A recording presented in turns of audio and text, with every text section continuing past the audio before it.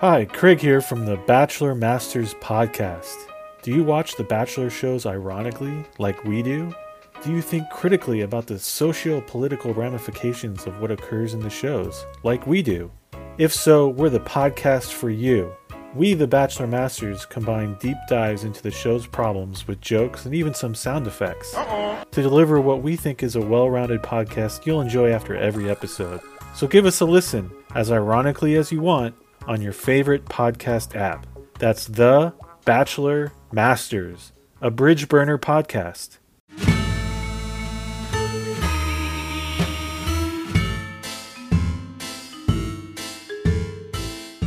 Welcome to Pumpkin Spice Podcast. It is a treat for the ears that is not just a latte. Still working on this new opening line, Graham. That works for me. Hell yeah. You're doing a lot better job than I listened to our episode, and I seemed a little bit like it felt like I was tired. It seemed like I was tired or something. So I'm trying to come up with high energy today. Well, here's the thing. We are our own worst critics. We being me, Rob Schulte, and you, Graham Young. Yes. Trust me, having to listen to myself talk in the edit is its own journey, Graham. So Don't worry. Well, thank you very much. And you never sound the way you want to sound. You never look the way you want to look, but you just do it anyway. And we're doing it the Canadian way today. I like that. I guess that's a segue. I don't know. We'll call it that. But yeah, I've been kind of dying to know your thoughts on Wicked World. So it was released in 91 and then sort of shelved, recut, and released in, I want to say 2018. It might have. Here's the thing. I think in 2018, like a DVD came out. But in the credits also, there was something about 2009, it getting transferred to digital and thanking some guy named Andy. I don't know. There was a lot of end text in addition to the credits at this movie. Yeah, Bleeding Skull was involved with the physical release. They're out of Austin, Texas, so I'll give them a quick hey-yo. Hey-yo. That's me giving them one too. I do want to say that before we get this started, his solo album that is featured in the movie came out in 2008. So I think I don't know this for a fact, but when the film was first released, it didn't have that kickin' soundtrack. Ooh. I could be wrong. I'm not sure. It feels it would be incomplete without this soundtrack. Yeah, I know. Yeah. So, Rob, how do you even describe what you watched? Fever Dream feels cliche, right? Yeah. But it does. But that's almost like poking fun at someone for having like not a huge budget to make something, right? Yeah. So Barry's like thoughts about the world aside, the movie feels like a collage. Like, I've made scenes. Maybe this scene is cut from a magazine. Maybe this scene is cut from a newspaper. Maybe, like there's different textures to this movie. And it's edited together in an attempt to make one whole storyline about a murderer and a crooked cop. Yeah. Kind of.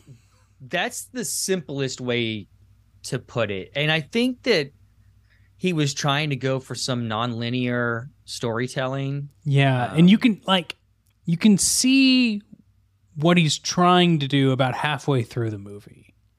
And yes. Well, you mind if I read the IMDb summary? Please. Just so everyone is on the same page as us. Wicked World is like nothing you have ever experienced.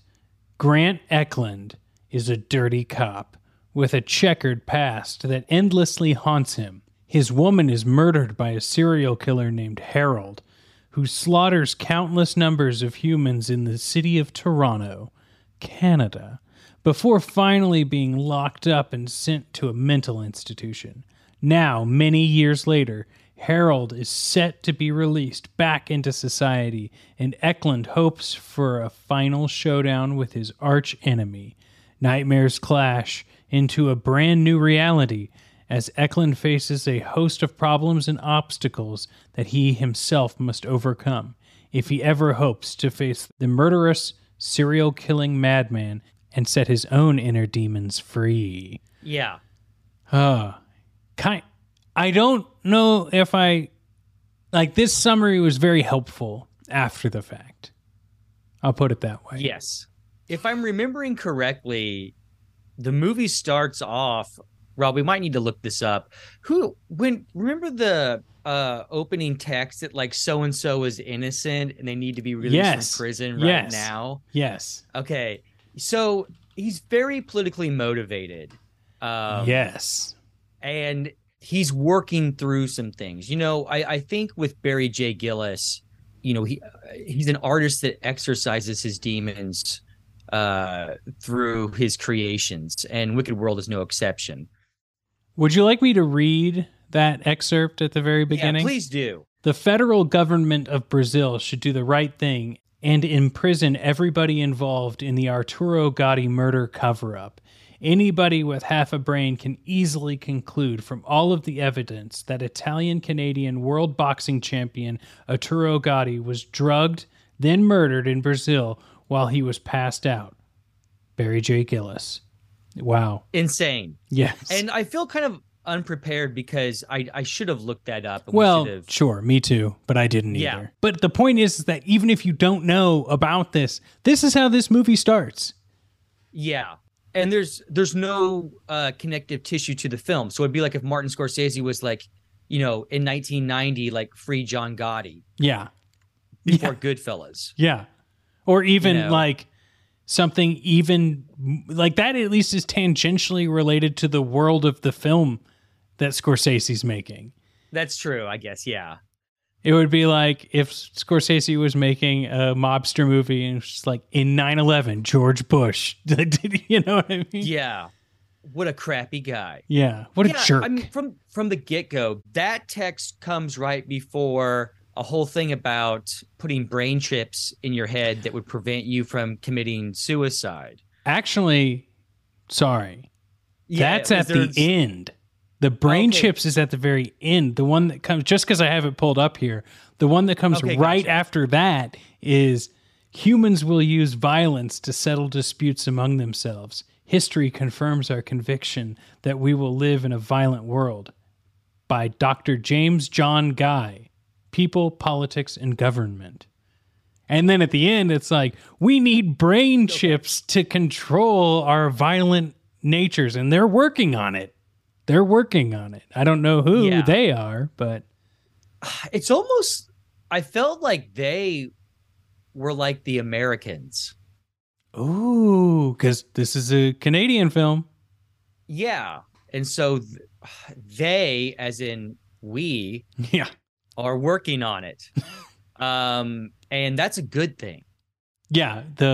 It's not a bad thing. That's a good thing. That's the thing that blew me away the most. When you hear wild conspiracy theories about computer chips and barcodes and things like this, it's usually from like your drunk uncle on Thanksgiving about how they're trying to control us. And this guy, who seems fairly conservative via the text in this movie, you would think that he would be that uncle, but he wants the chip to control our violent behaviors. Yeah, wow. It's like reading Brave New World and thinking that the pill is good. Yeah. It's good that you take it. It's like watching The Matrix and wanting the cornflakes. Yeah. Yeah. So another hint that he's sort of leaning towards the right.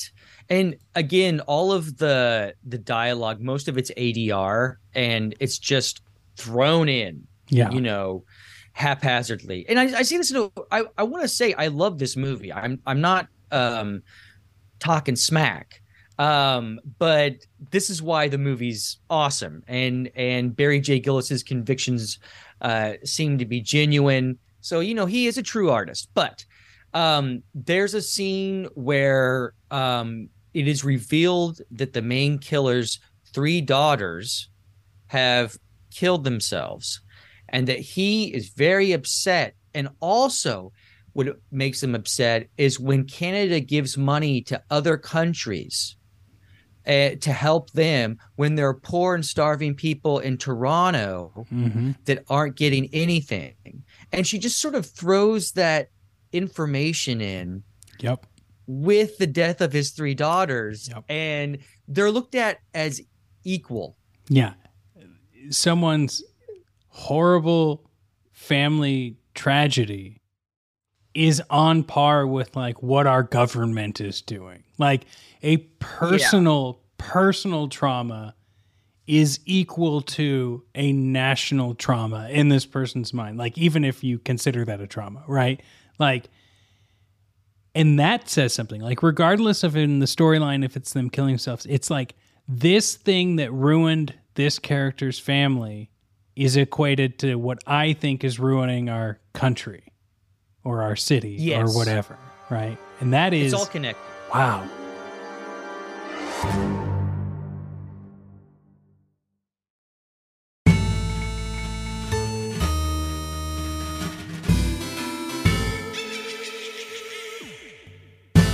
We're kind of getting lost in each other's thoughts because as soon as one of us starts to say something, your mouth just kind of like both of our mouths are just like, like our brain is like sizzling, trying to figure out how do I explain this scene?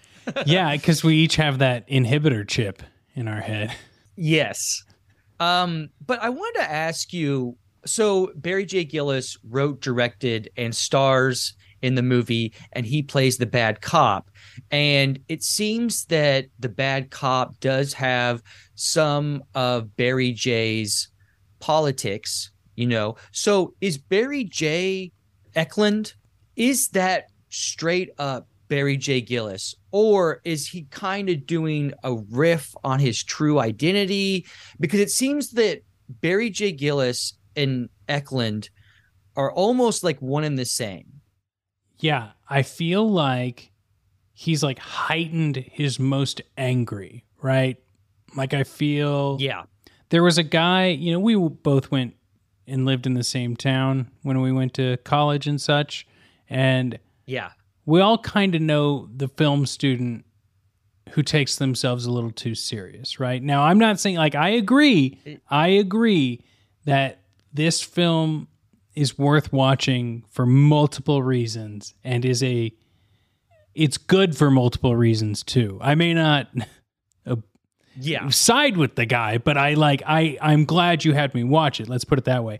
I knew a person in film school who wrote and directed his own film starring 3 men at 3 different stages in their relationship. And he would always talk about how it was just him at different points in his different relationships he's been in.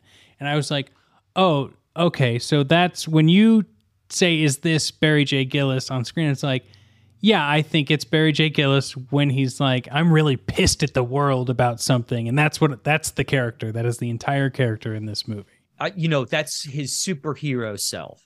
It's the greatest version of yourself, you know, that you're wanting to present to all of Canada, and for Canada to say, oh my gosh, this guy is on the level. This place is a wicked world. Bring on those brain chips. Yes. Yeah. I have a question for you, Graham, about this. Okay. How did you hear about Wicked World is my first question. And my second question is, were you able to follow the story the first time you watched it? Okay, gotcha. So, answer the first question. Bleeding Skull made me aware of it. They're great. Again, out of Austin. Do a lot of movie reviews on genre films and that kind of stuff. And so that I became aware of it through friends that had seen it. Now, as far as understanding the movie the first time I watched it, I'll say I think I understood most of it, but it's a movie that it almost requires you to watch it multiple times because you catch a lot of stuff, because there's a lot of stuff kind of lost in the production value of the movie. But I had watched this and I thought it was just insane. And I just wanted to get your thoughts on it. You know, like kind of thinking of like one of the craziest movies that I had recently seen. It's a horror film, but it's also a lot more. Yeah. I mean, we follow this killer, and like you said, there's a lot of production issues that require maybe a rewind or a second watch or something like that. But all of that aside, like, maybe we've already said this a million times over in different ways, but I just want to express it and state it matter of fact. It is a glimpse into this filmmaker's head on how he sees the world through the lens of a horror movie. So what? We've got this arc of this hack and slash Jason type killer that is just a serial killer guy. But through that, we meet these characters who, through their walks of life, we kind of see how they view the world in one way or another in these like almost like vignettes. And then halfway through, we meet this cop who we find out has had a checkered past and yada yada. And like everything leading up to meeting the cop is essentially just table setting to proclamate why the world is bad. Yeah, he's world building. He's world building a horrible, terrible Toronto where no citizens have hope. They're in a crime-infested neighborhood in Toronto where you can hear the gunshots going in the background. And it's just, again, there's a lot of ideas there. And as far as Barry pulling those ideas off is in a film, technically it's there, but not technically sound. Mm-hmm. Mm-hmm. Maybe it's just like the climate of the world we live in today. I'm starting to sound like Barry J. Gillis, but when the teenagers or the early 20-somethings go to the lake to hang out, we constantly get the reprise of like this politically correct world, and like another reason why the politically correct world. But the weird thing is that there's never an argument to why being politically correct, whatever that is bad, you know, leads to this. Yeah. What I found interesting about them repeating this over and over, that political correctness is bad, which was a very like hype phrase in the early 90s. It's evolved into whatever you want it to be now. But I think that it's like people who want things politically correct, and this isn't the exact quote, but it says people who want things to be politically correct don't understand that only works in a perfect world, and we live in a wicked world. In a wicked world. And which we were reminded of every second of the movie. Yeah. And I think that, like, you know, he's got a point, but the thing that's left out of that phrase is that, like, you could strive to live in a better world and not just accept that the only thing that'll fix a wicked world is a computer chip in your brain. Yeah, that it's a hopeless situation. Yeah. And Barry knows it. Yeah. And, you know, the reason I asked what you thought about the main character, Grant Eklund, and Barry J. Gillis, and is there a separation?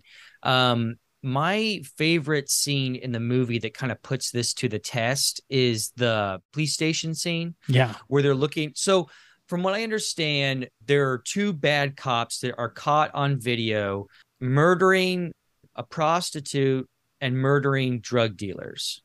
Yes. And so the police chief is going to fire them, and Barry J. Gillis, taking a page right. I think this was inspired by Stanley Kubrick, I have to assume. And I'm sorry if this spoils. I'll just say spoiler right now. Sure. And just skip this. But the not Barry J. Gillis, but the other detective takes a gun, shoots the police chief, and then shoots himself. And the whole time I was thinking he had just watched Full Metal Jacket, and he's like, how can I up the ante? They did this in an army barracks. Okay, what about in a police station? Yeah. And what's the craziest thing that could happen in this scene? And of course, Barry J is looking on in terror as all this is going on. Kind of. He's somewhat having a reaction to it. So is it the character that thinks that murdering prostitutes is cool, or is it Barry J? I don't know if he thinks, like, I think the character is trying to be tough on crime and do whatever it takes to clean up these streets, right? I think Barry J is like, how do I show this in the most raw filmmaker way possible and up the ante and really drive my message home in a very black and white sort of way, but like the man has a vision and he will stop at nothing to make sure that every moment of this film represents his thought process with zero nuance.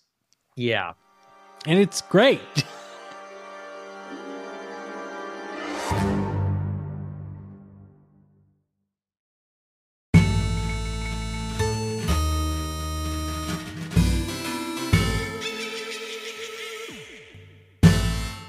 Yeah, I really think that he's working through some stuff here. Yeah, that's really it. And as an audience, you become the psychiatrist. Whoa. And he's telling you this just weird fever dream of life, or his interpretation of life. And you're just like, okay, Barry, let me give you a hug. Yeah. And he's still working to this day, right? Yeah, he's on Letterboxd. I was really jazzed when I found out he had liked my review of his movie Things. Which we get a cameo of in the first scene, right? Or one of the scenes in the movie. And it's hard not to mention Things. I'll just be really quick about it. Like, Things was a movie that he starred in and co-wrote. I think in 89 or 88. And it is a crazy, insane exploitation horror film that's fantastic to watch.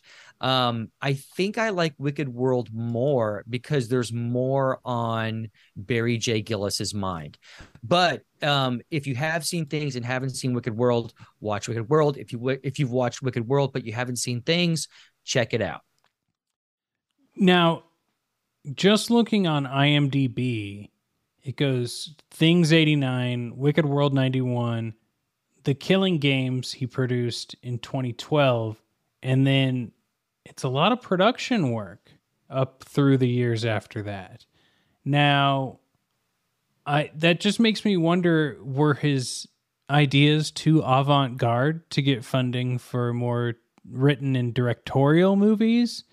Maybe. I don't know. He has some pretty out there ideas. So he had The Killing Games in 2012. Yeah. Then he has House of Many Sorrows. Oh, I'm sorry. I was just under the producer's section. He wrote and directed The Killing Games. Got it. Yes. Okay. Yes. But there's a mystery because there's a movie called Tales from the Dead Zone that does, I think it's unreleased. It hasn't been released yet. So it's like a new Barry J. Gillis movie coming out. And it stars Bret Hart and Corey Feldman. Wait, like Bret the Hitman Hart? Yeah. And Corey Feldman? Wow. Yeah. Corey Feldman, famous musician. Yes. Musician. He did a little bit of acting, but mostly known for his music. And he wrote and directed this movie, Tales from the Dead Zone. This poster looks great. But yeah, okay. So then So he's out there. He's working. Yeah, he's working. I was thinking he was just producing, but yeah, he's writing, he's directing these things. I would almost want to go on a journey myself just to see how his views on the world have evolved through his film. Because, I mean, Graham, I don't got to tell you, but like a lot of times when a movie is made, especially a Hollywood movie, it's telling more about the time it's made than the story it's actually telling. And so it would just be interesting to see his evolution. A Wicked World 2 that takes place in a post-COVID world. Oh, it would be incredible. And just to kind of like see and hear maybe potentially his disastrous politics or thoughts on on that. Yeah. That could be interesting. But I will say that Barry J, I think he's, I've only seen two of his movies. I think he's a fine filmmaker with a lot on his mind. There's a lot of thoughts in that head of his. Yes. So much so, it feels like he's desperately trying to get them down on film or paper or whatever, like, and without any sort of filter at all. And let's face it, is this a perfect film? Absolutely not. But no, not even close. The thought-provoking films, and like, I am so glad you had me watch this, Graham. It's hard to watch for multiple reasons, but like, are you telling? It's few and far between that a movie can spark this much of a conversation about the world and about what someone's viewpoint can actually do to its viewers, or evoke from the people. And that's crazy. I mean, we're recording this around the holidays, and there's, you can't flip on a remote without seeing another Hallmark film, and that's fine. We can have fun talking about those all you want, but like, you are not talking about microchips in people's brains on that. Yeah. This is a film that's really searching. I think he's really searching here. Yeah. In fact, Barry J, to me, is very similar to another auteur that we both like, Neil Breen. Ah, yes. Neil Breen. Conspiracy theorist turned filmmaker. And so these are guys that have an agenda. It's true. And it's like, who is it that I sent you? Frank D'Angelo, who has an agenda on his films too. Like, that guy just takes money wherever he can get it from, whoever he can get it from, and wants to tell. And then it's just a big vanity piece. Exactly. With an agenda. With an agenda. And his is, midlife crisis. I always wanted to be in an action movie. Which, let me tell you something, dude. If I had the money, oh yeah, like 20, 30 years from now, like I'm an old man, I'll do that. Well, we all hope to be Tom Cruise, but Tom Cruise has already done it.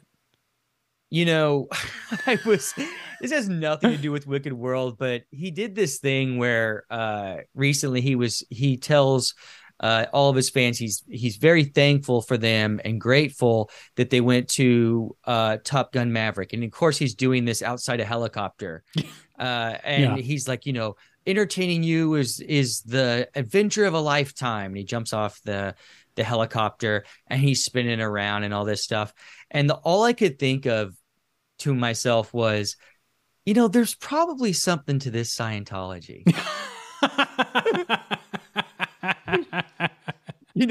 Like this, especially if you're rich. Yeah, if you're rich and you can, but he's a maniac. But I remember just thinking, like, wow, there might be something to this Scientology. Maybe there's something that I don't get. Like, if I joined, they'd just have me mopping the floors all day. But this guy, he knows something I don't. Yeah. Oh man, Graham. Any other final thoughts on Wicked World before we play our patented game? I just want to reiterate that Things is also a film that you should check out. Both are great, and they sort of fall into that genre, Canucksploitation, which we need more of. Yes, absolutely. Another podcast that I host called Vanderpump Robs, which is a comedy show about reality TV, is on a Toronto-based podcast network. So I felt right at home watching Wicked World. Yeah, it's cool, like to journey around the world through film. Isn't it though? Yes. Well, Rob, I have 2 tickets. Now we're in Toronto right now. Let's go back to the United States. Okay. Do I have to take a bus there? Can I? activate this computer chip in my brain and just... You can take the computer chip will take you there. You'll just start running. Great. Yeah, it just tells your brain to start running until you get to your destination. Got it. But we can go to Dayton, Ohio. Ooh. Or we can go to Detroit. Well, I avoided Dayton last time, and guess what? I'm avoiding it again because I need to get to the Motor City, baby. Awesome. Well, then that means we'll be watching the 2022 film Barbarian. Ooh, I have not seen this yet. I'm very excited. I'm really interested to get your thoughts on it. The director was a member of The Whitest Kids You Know. Oh, I remember that group.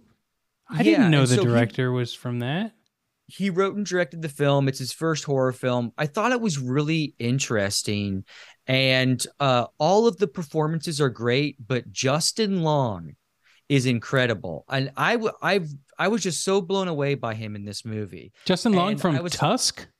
Yeah, I was kind of a casual fan, you know? It's like, he's cool. But when I watched Barbarian, I was like, this guy's incredible. And I was really taken with it. You know, it's on HBO Max, if we can say that. Great. So check it out. Yeah. I will, and I will watch it. I am very glad you're like making me watch this because I had every intention of seeing it in the theater and then I didn't. And then I was just like, well, I guess I can never see a movie again. Barbarian and Smile were two movies I meant to see in theaters and wasn't able to because they came out around the time I was moving. So yeah. Did you see Smile? I'm interested. I have not yet. Okay. Well, you know, maybe a bus ticket will take us there one day, but for now, it's going to be Barbarian. Okay, so set that microchip to have you run all the way to Detroit. Okay. And the next time we talk, we'll be talking about Barbarian. Again, this is kind of an interesting horror film that's really new. We did a film from 1991. We did a film from 87. Let's check out what's going on in the horror world today. Love it. All right. Well, this has been another great episode of Pumpkin Spice Podcast. Graham, you know people can give us 5 stars on Apple Podcast. They can click the support link in the show notes, or they can just text this episode to their family group chat because you know they're going to love it. So until next episode, it has been you and I, and we're going to talk again. I'll see you later. See you later. Take it easy.